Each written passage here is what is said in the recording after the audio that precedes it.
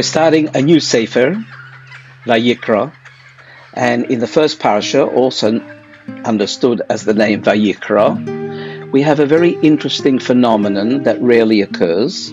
We have a small letter at the end of the first word. The words are VAYIKRA el Moshe, he called to Moshe. But the word VAYIKRA, which ends with an Aleph, has a very small Aleph at the end of the word. Why is that? And especially interesting because we can find in the Tanakh elsewhere another place where the Aleph is actually exaggeratedly large. Now, what's the reason of the small and the large letters?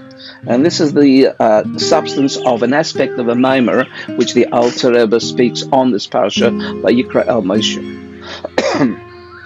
And he explains that when Moshe Rabbeinu wanted to enter the Ohel Moed, the tent of meeting, there was a cloud which covered it, but somehow the cloud prevented Moshe Rabbeinu's entry.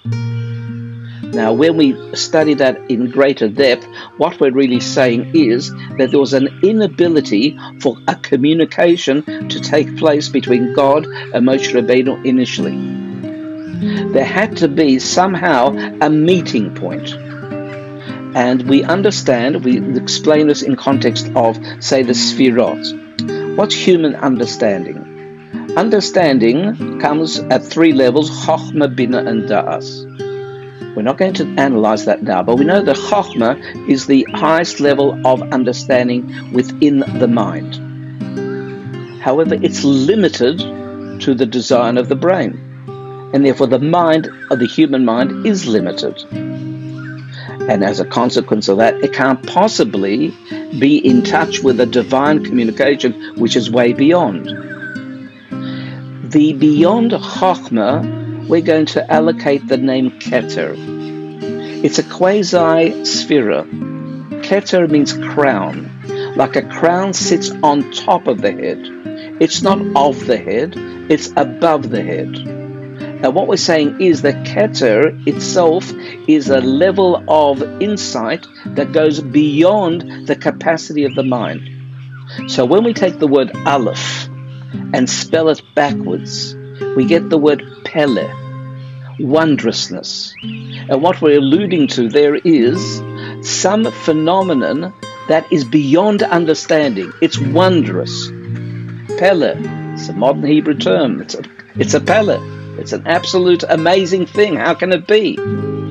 So what we're saying here is that Moshe Rabbeinu, in order to be able to communicate with Hashem in the tent of meeting of the Ohel Moed, had to, in some shape or form, rise beyond himself, but could only do so if Hashem lowered itself to a point where that ascent was possible to create a meeting of minds, so to speak.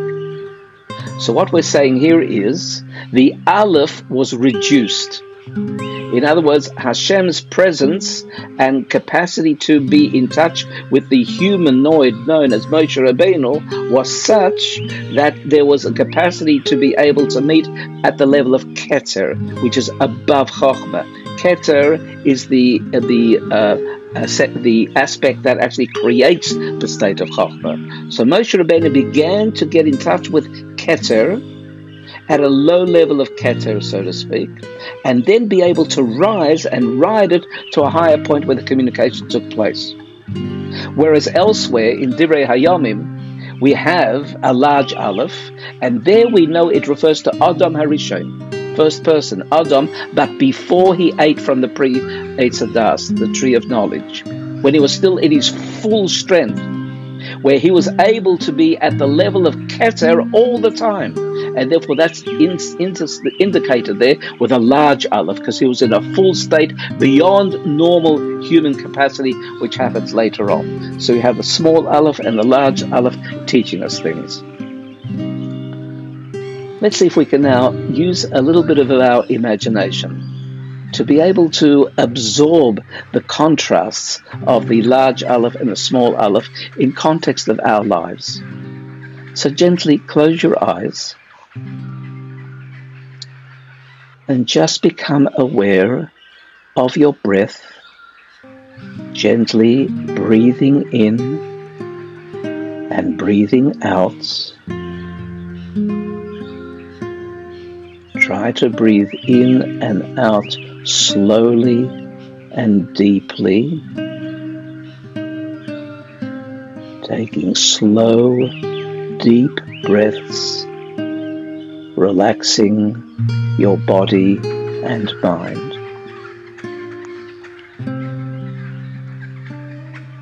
And imagine in your mind, in your headspace, a source of light, a small source of light, which is the beginning of true understanding, the understanding of your soul, unadulterated by the exigencies of everyday life. Pure understanding, a recognition of godliness at your highest level. And yet, circumstances arise every day where we forget. We forget about the wondrousness of the world, how every aspect of its design is specifically geared for our individual success, individual connection to Hashem. So imagine an Aleph as the source of light, and the Aleph becomes smaller. But ironically, as it becomes smaller, it gives off more light, and you're able to be conscious of the absolute wondrousness of life, the wondrousness of intricate design at the atomic level, or at the level of the whole universe. Forces in juxtaposition, each creating a pull that is just perfect to maintain everything in its orbit. Out there is the big Aleph, and with your little light within, your small Aleph, watch it grow and grow and grow, so that you find yourself